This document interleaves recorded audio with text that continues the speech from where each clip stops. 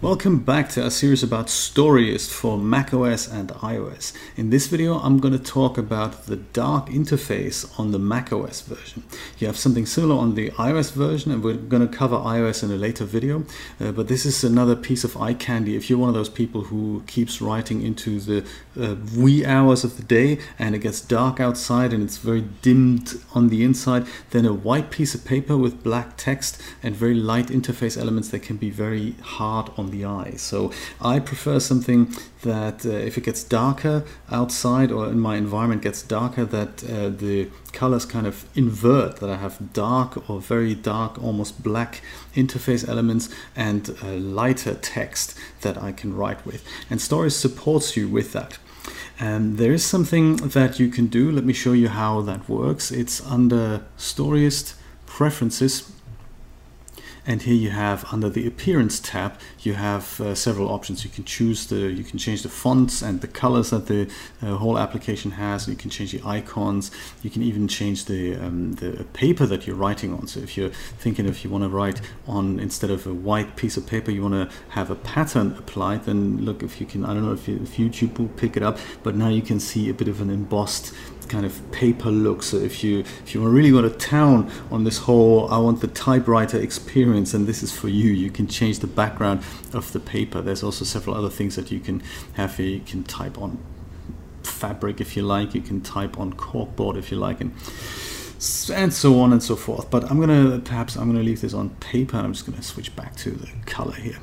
Just a white, no chrome. I guess they call it chrome in sort of programmer speak or something. But there is a way under the interface tab that lets you change most of the interface elements. I'm saying most of them because it doesn't apply to all of them, but we're going to take care of that manually. So there's this tick box here, use dark user interface elements, and if you tick that, then you'll see that most of it kind of inverts. I'm saying most of it because your writing piece of paper and your text hasn't changed, and I don't know if that's deliberate. I suppose it is, because it could be customized, and to really have the full experience that everything is changing color, we need to do a little bit more work.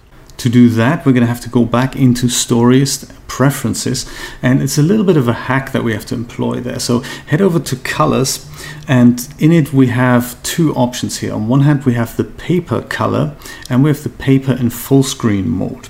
Now the thing is, I can change either of them to a different background color, but I can only change the text of the full screen mode version. I don't know why. Maybe it's something that perhaps will be changed in another version. Right now I can only change the text color when it's in full screen, and that's currently set to black.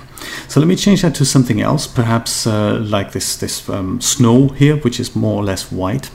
So let's do that, and let's leave the paper as it is right now. That's basically this paper color, and the paper in full screen, let's change that to something like, perhaps tungsten again. There we go. Let's do tungsten.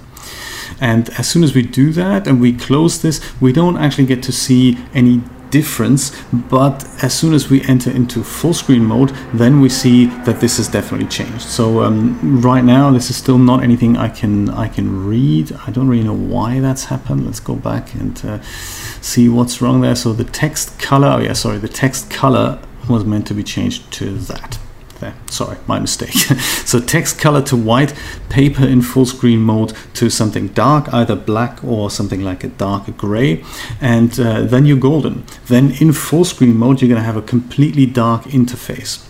And then as soon as you get out of full screen mode, then you go back to this. So there's no way that I know of that changes the text color in the document like this, but there is in full screen mode, so that's very exciting. Now, one last tip I'm going to leave you with to bring this dark chapter dark interface chapter to an end is that if you're not in full screen mode, you can still see the menu bar, the Mac menu bar in light gray. And that's not something that's going to change until I believe the next version, which is macOS Mojave 10.15. And that's currently in beta at the time of recording this video, but at some point you will be able to have something like a darker interface here. In the meantime, and this is good for older Mac hardware as well, you can get a plugin or like a little program that runs on your Mac called Flux or Flux, and you can get it. I think the website is getflux or getflux.com. I'll put a link in here, and that will allow you to use the system that they have in Sierra and High Sierra, which is the night shift feature.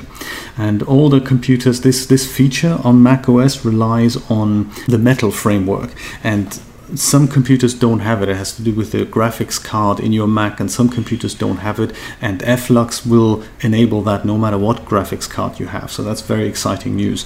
And it also then applies a dark menu bar at certain hours of the day. So you can configure it, you can customize it, and the one thing that Flux is really good at, which is what Night Shift is good at for as well, it reduces the amount of blue light that your monitor emits.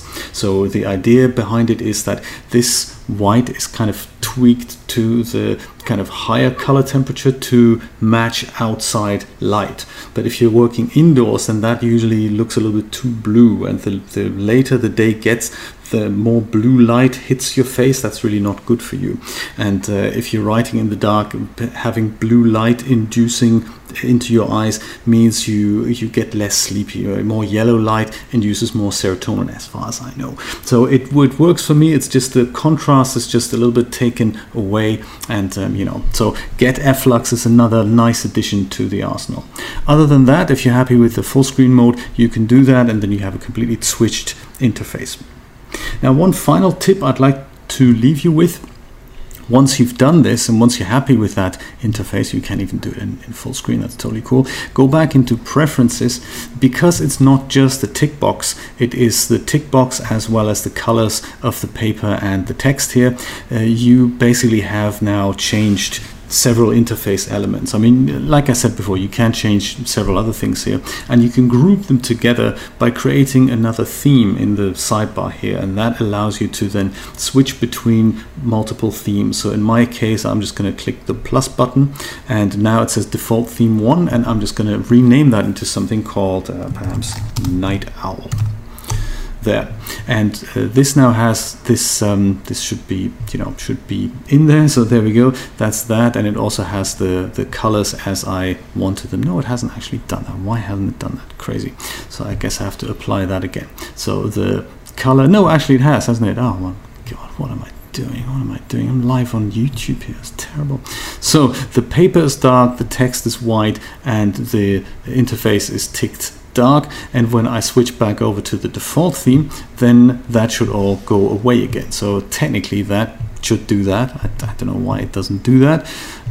It's probably the demonstration effect, and the text is white in the default theme. Why is that the case? The color on the default theme should be like that, and that should be like that, shouldn't it? There.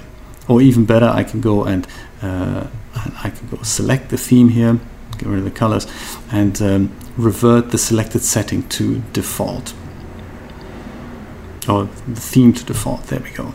So now I've got this and I've got that, and now that changes. Don't know why it didn't take the first time. Sorry, one of those things. Shouldn't really put those types of videos on YouTube. Anyway, so now I have a switchable thing that I can choose what my interface is going to look like, and if I'm writing in the daytime again, I just switch over back to the default theme, and then things are good. So much for the dark interface. In the next video, I'm going to show you how to track your writing goals, daily writing goals. So stay tuned for that.